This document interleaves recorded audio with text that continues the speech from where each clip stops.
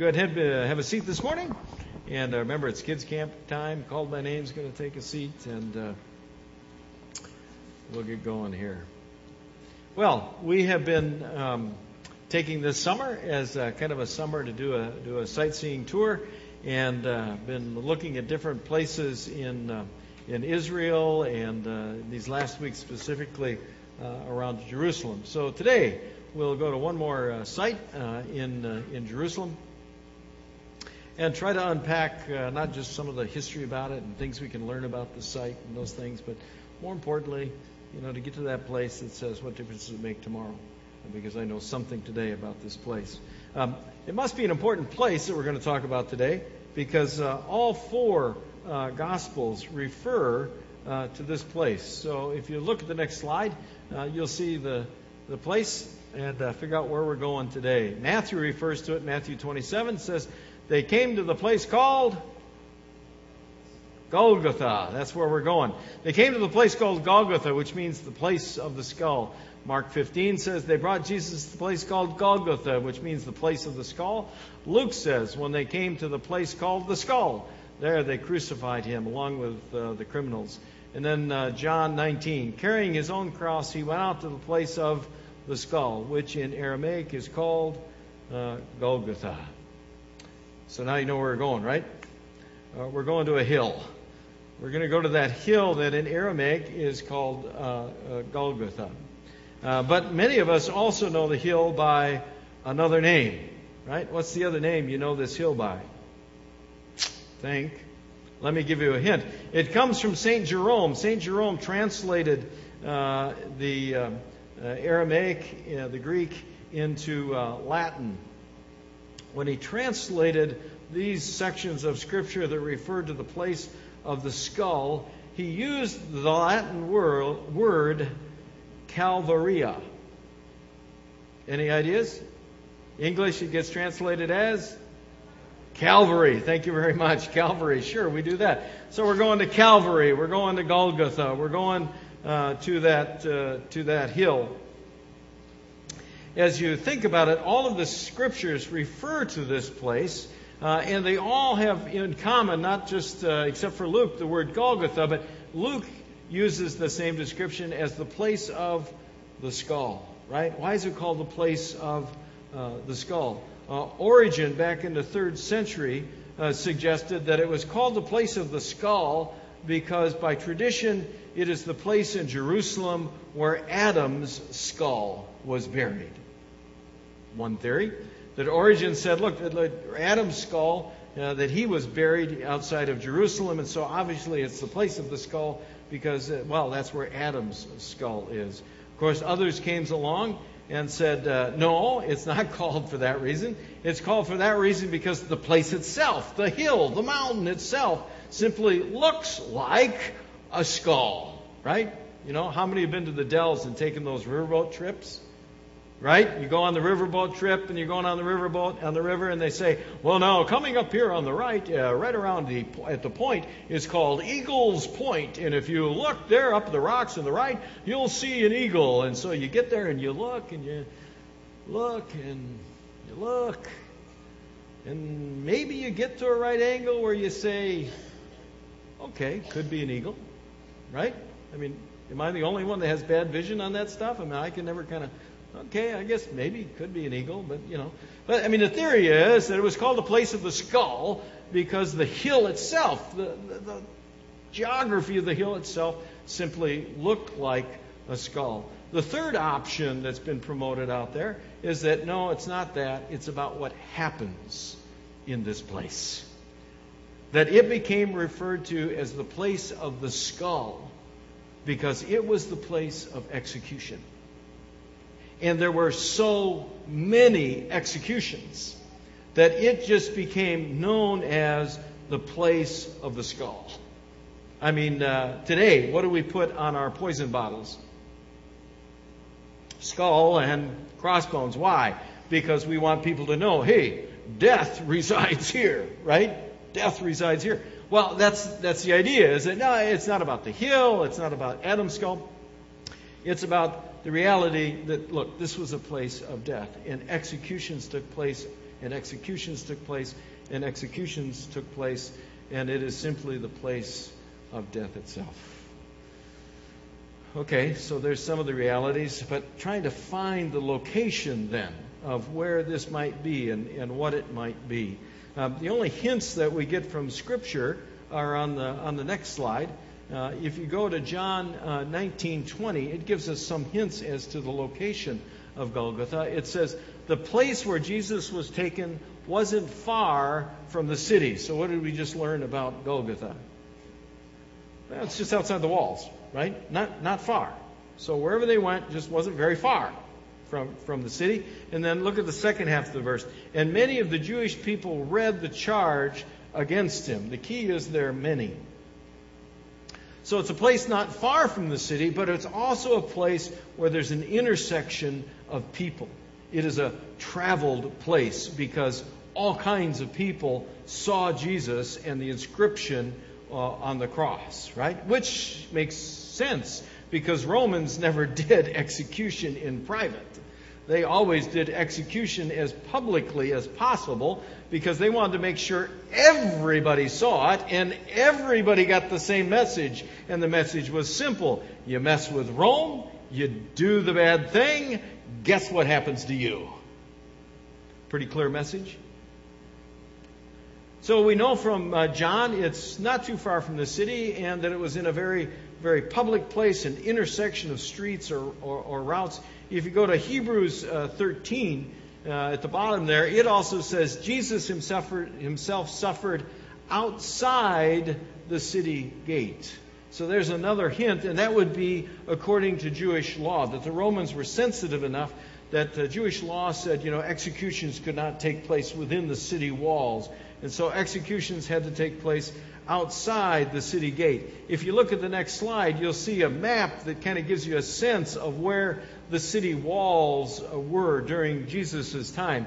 And so you see the upper city and the lower city there in the blue. And you see Herod's place right over here. You see Temple Mount right over here. And then this is the proposed probability the archaeologists have of where the walls probably were in Jesus' day. Now we have a little problem with saying, yep, that's absolutely where the walls were, because Jerusalem was destroyed 2 times by the Romans after Jesus' death. Whenever the Jews would revolt, and kick rid of the Romans would march back in and they would just devastate the city. So we can't just go there today and say, oh, hey, there it is, there's the wall. No, it's all from excavations and archaeological work to try and discover the reality of these walls. So that gives you a sense of where the walls were. The big change happened when Constantine the Great became a Christian. The leader of the world, Constantine the Great, the most powerful in the world at that time. He became a Christian. And when he became a Christian, his whole family became a Christian. And his mother, Helena, took it upon herself to become the one who would go to Jerusalem, would go to Israel, and would discover all of the important sites where Jesus did miraculous things, or where he taught, or where significant events happened in Jesus' life. So Helena, in 326, came to Jerusalem on a pilgrimage to find Golgotha. And so she came and did her research to find Golgotha. And to give you an example of how they did research in those days, the tradition has it that one of the ways she researched was to take an older Jewish gentleman and put him on a rack and stretch him until he said, this is where Golgotha is. That's how they did research in those days. Not like doing it in the libraries, right? In the stacks, right? But anyway, Helena went there. She did her research. The net result is that Helena came to believe that Golgotha was located at a site where the Romans had built a temple to Aphrodite. So Helena had the temple of Aphrodite wiped out, destroyed, and then she began an excavation project to find the place of Jesus' crucifixion, and hopefully to also find the place of his burial. The reality for us today is that place is the next slide, that Helena marked with the building of a church. And while the church got destroyed over history, and another church built and destroyed, and another church built, today it is the Church of the Holy Sepulchre. And if you go into the Church of the Holy Sepulchre, which we can in the next slide, there it is, there's an altar inside the Church of the Holy Sepulchre, and you can see how ornate that is, right? Kind of cool. But don't look at the ornate stuff. Instead, look at the altar and the floor to the left and right of the altar. Do you see anything there? I'll help you out. Look at the next picture. Here's a close-up of one side. What do you see in there? See the rock? According to Helena's research, this is the place of the crucifixion of Jesus. That this is that top of the hill protruding. And they did some other archaeological research and looking around, and one of her folks doing that research believed he actually found a crack or a crevice in which the cross was probably positioned, because it would be strong enough and stable enough and deep enough to hold the cross. There's also a tradition out there that says that when Helena discovered this place, that they discovered also the tomb. So inside the Church of the Holy Sepulchre, you can also visit what they believe to be the tomb. And Eusebius, who was a Christian historian who accompanied Helena on this journey, he wrote these words. He says, "The venerable and hallowed monument of our Lord's resurrection became visible." That he believed through his excavations that they had found not only the place where he was crucified, but also the actual tomb where Jesus was buried.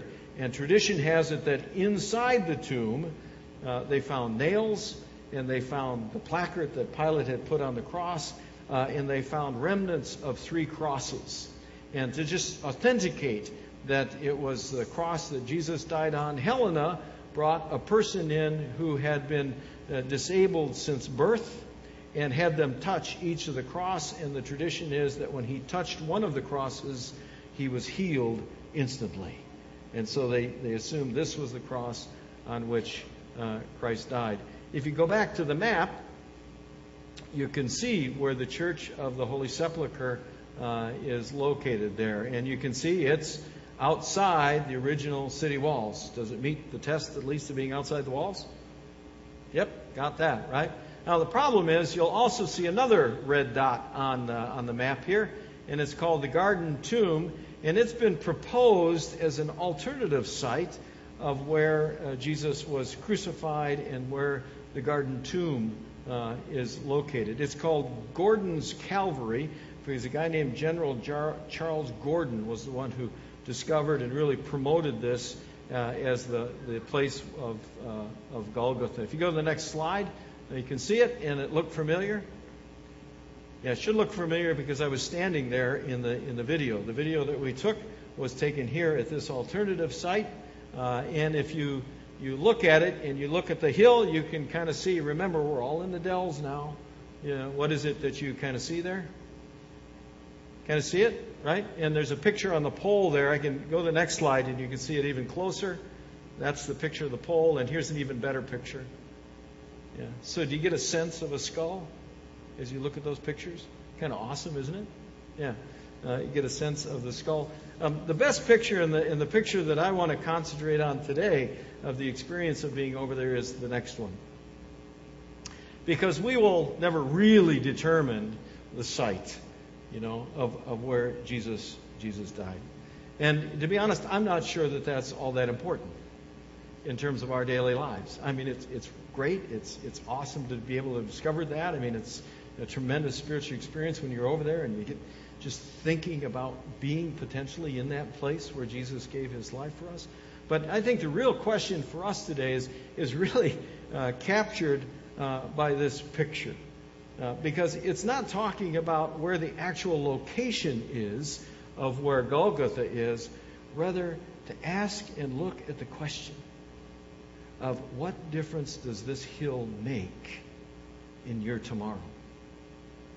I mean, what difference does it make to know that Jesus Christ died on a hill outside the city gates for you? Let me just lift up a few things that I think are captured here in this picture. The first point I would lift up before you is: do you notice how the mountain the hill there is just kind of an intrusion? Right? It's just kind of getting in the way of everything. I mean, the houses and the buses, and you got the stuff up on top, and the whole hill thing. It's just kind of an intrusion that they had to kind of build the walls around, and it just kind of interrupts everything there. Right? Well, here's the reality. Knowing the truth that Jesus Christ died on a hill for us interrupts the regular nature of our lives. It just interrupts us. It interrupts us. It intrudes into our life and says we can't go on living life anymore the way we simply want to go on living life according to what we want for our lives and according to the purposes we think are important in terms of our lives. No, the hill intrudes into our life and it says, wait a minute, you now, like Jesus, have to press up the hill of God's purpose and plan and direction for your life. Jesus, when he was on the hill, was fulfilling everything that God wanted in his life. He was pressed into accomplishing this task for the salvation of the world. We're not over in the garden anymore. Remember, we were in the garden and Jesus was saying, look, I don't have to do this. And we're not in the garden anymore. There's no longer a debate. He now has to fulfill the purposes of what God wants in his life. And it's now up to him to be perfect in his fulfillment of that purpose. I'll give you another example. If you go to Matthew 27, where it's talking about Golgotha, you get the experience of a guy named Simon of Cyrene. It says, on the way, they met a man from Cyrene named Simon, and they forced him to carry Jesus' cross. They came to a place named Golgotha, which means place of the skull. Here's Simon just going about his day, taking in the spectacle of a big crowd and something's happening, and I wonder what's going on over there. And as he's in the midst of just kind of taking it all in and just kind of doing, ready to go to the market after the parade goes by probably, he just gets captured and pressed into the experience now of carrying the cross. Isn't that what Jesus dying on a hill does for us? It now captures us and it presses on us to be what God wants us to be. To know that Jesus Christ died on a hill for me. Can I do anything else but what God wants in my life? Isn't that it? It now intrudes into our life and becomes the center. Because Jesus Christ died on a hill, I can't do anything else but what God wants for me. Look at the picture again. You look at the picture, and it's interesting to me that as you look at what's going on there, there's just a busyness about the place, isn't there? I mean, you see the hill kind of intruding into everything, but what was it intruding to? Well, it's intruding into the busyness of the place. There's people living in the houses back there. You got the buses going on there. And when you're standing there, it's just a really loud place. I don't know if you heard it on the video, but it's just really a loud place because it's just a busy place. Isn't it ironic? I mean, look at that picture. Hill where the Savior of the world potentially died for our salvation, bus station. Does anybody else kind of find that kind of ironic? hill where God's activity for the salvation of the world took place. Below it, bus station. You see, it's easy for us to get lost in the busyness of life and become callous to what Jesus accomplished on that hill. Let me give you an example. It goes to the soldiers in Matthew 27. It says, the soldiers nailed Jesus to a cross and gambled to see who would get his clothes. Then they sat down to guard him. Above his head they put the sign, told why he was nailed there. It read, Jesus, King of the Jews. And the soldiers also nailed two criminals to the crosses, one on the right, Jesus, one on the left. Just sounds like another day at work. Just kind of going about my business. Just being a soldier in the Roman army. And, pulled the duty where I'm the guy crucifying people today. And so okay, nail him up there, get him in place, sit down, gamble a little bit.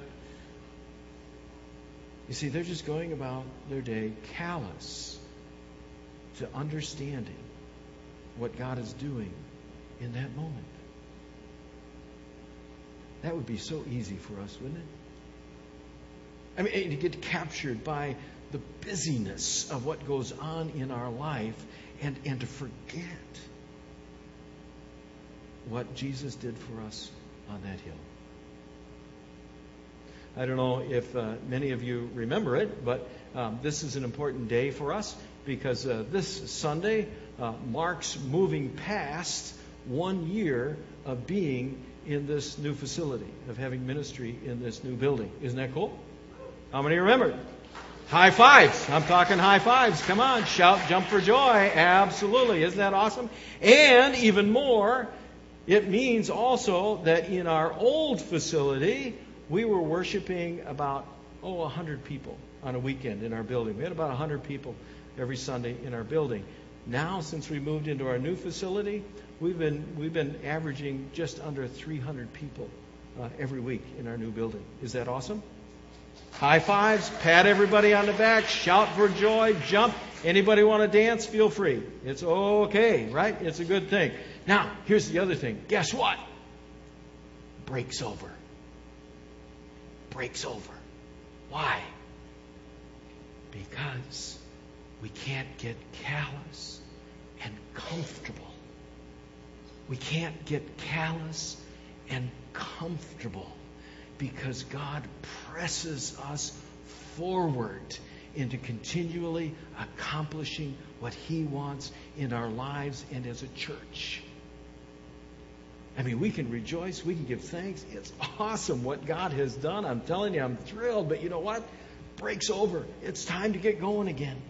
It's time for us to remember Jesus Christ died on a hill. We can't forget it. We can't get callous to it. It's to remember Jesus Christ died on a hill, and He died for everybody out there. He died for the people at the checkout counter, and He died for the people that are driving by me in their car, and He died for the people that I'm going to have supper with tonight, and He died on a hill for all those people that we have yet to reach. We can't get callous and comfortable. We have to press forward. We have to fill this room up and start a third service.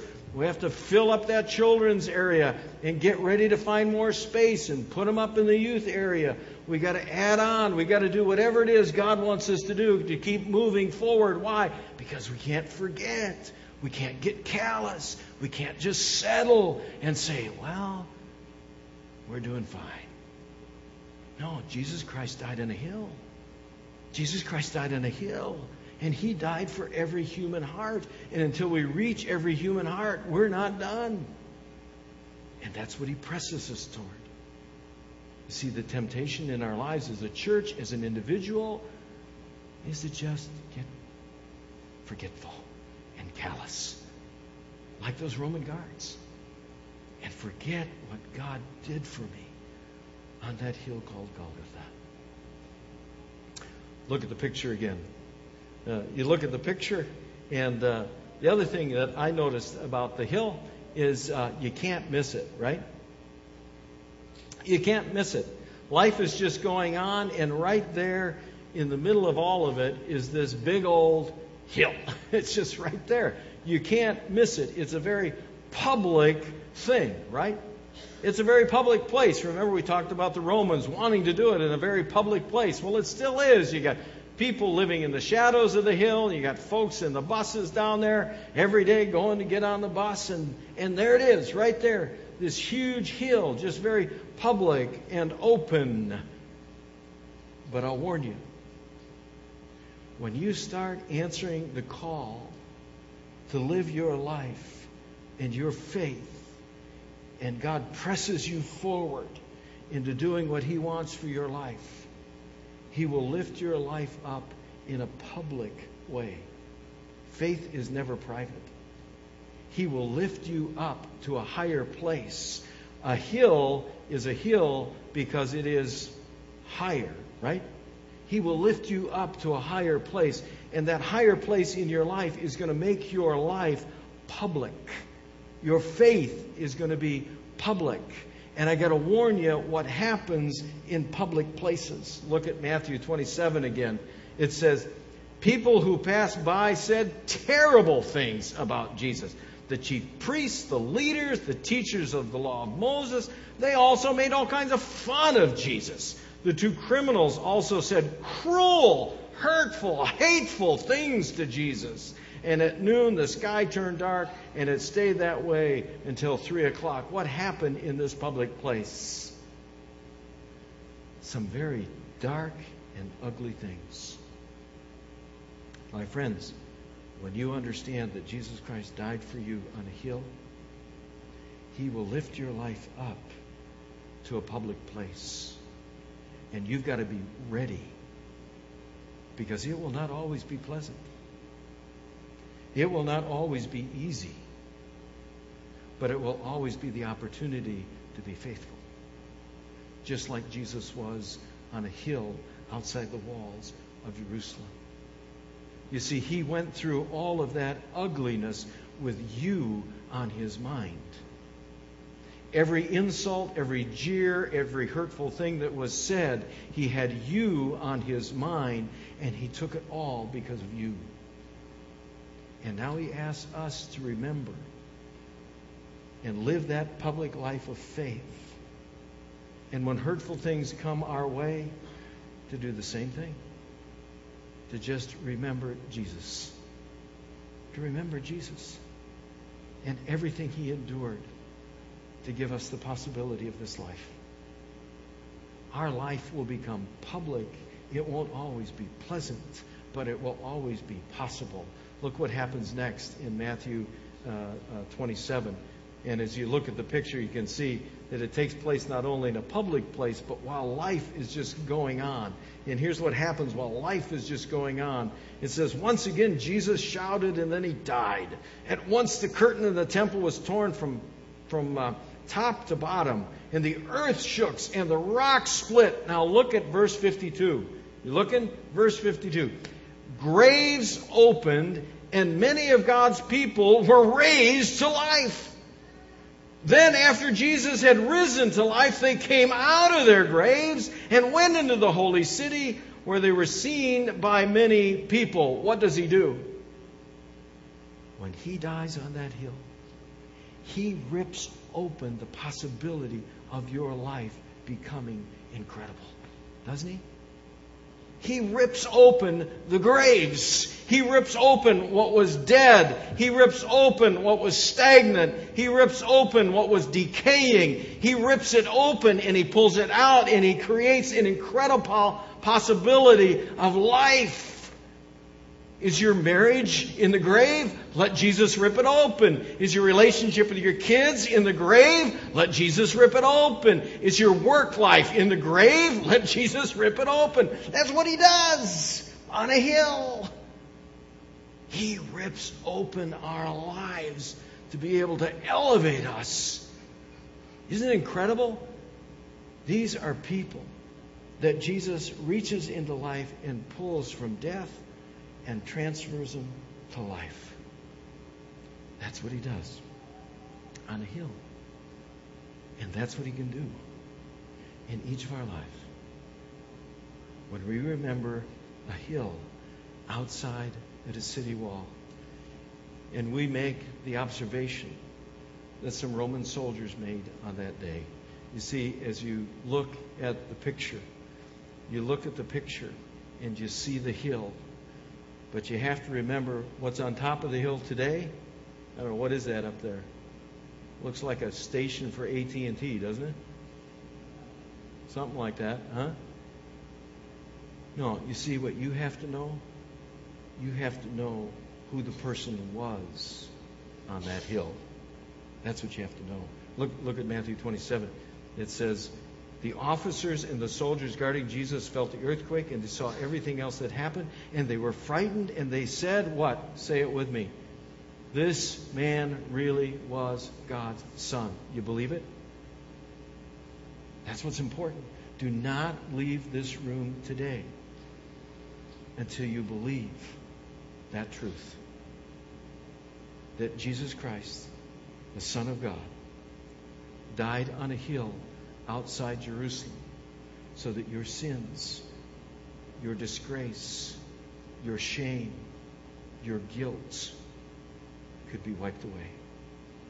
And that He could rip open the possibility of an elevated public life of faith that presses forward despite the obstacles, that presses forward to accomplish what God wants in your life. On a hill outside the city gates, the very Son of God died for you. Let's pray.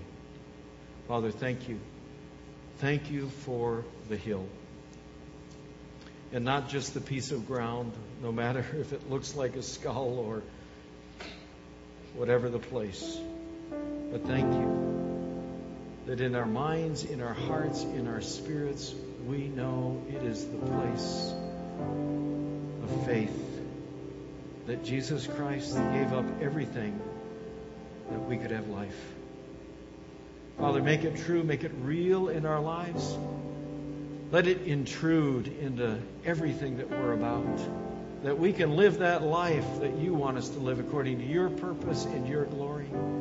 Rip open those places of darkness and elevate us to that public life of faith, that others may come to know the truth that Jesus Christ is the Son of God. And because He lives, because He died, our sins can be forgiven and our life can be new. We praise you. We thank you for that hill. In Jesus' name, amen.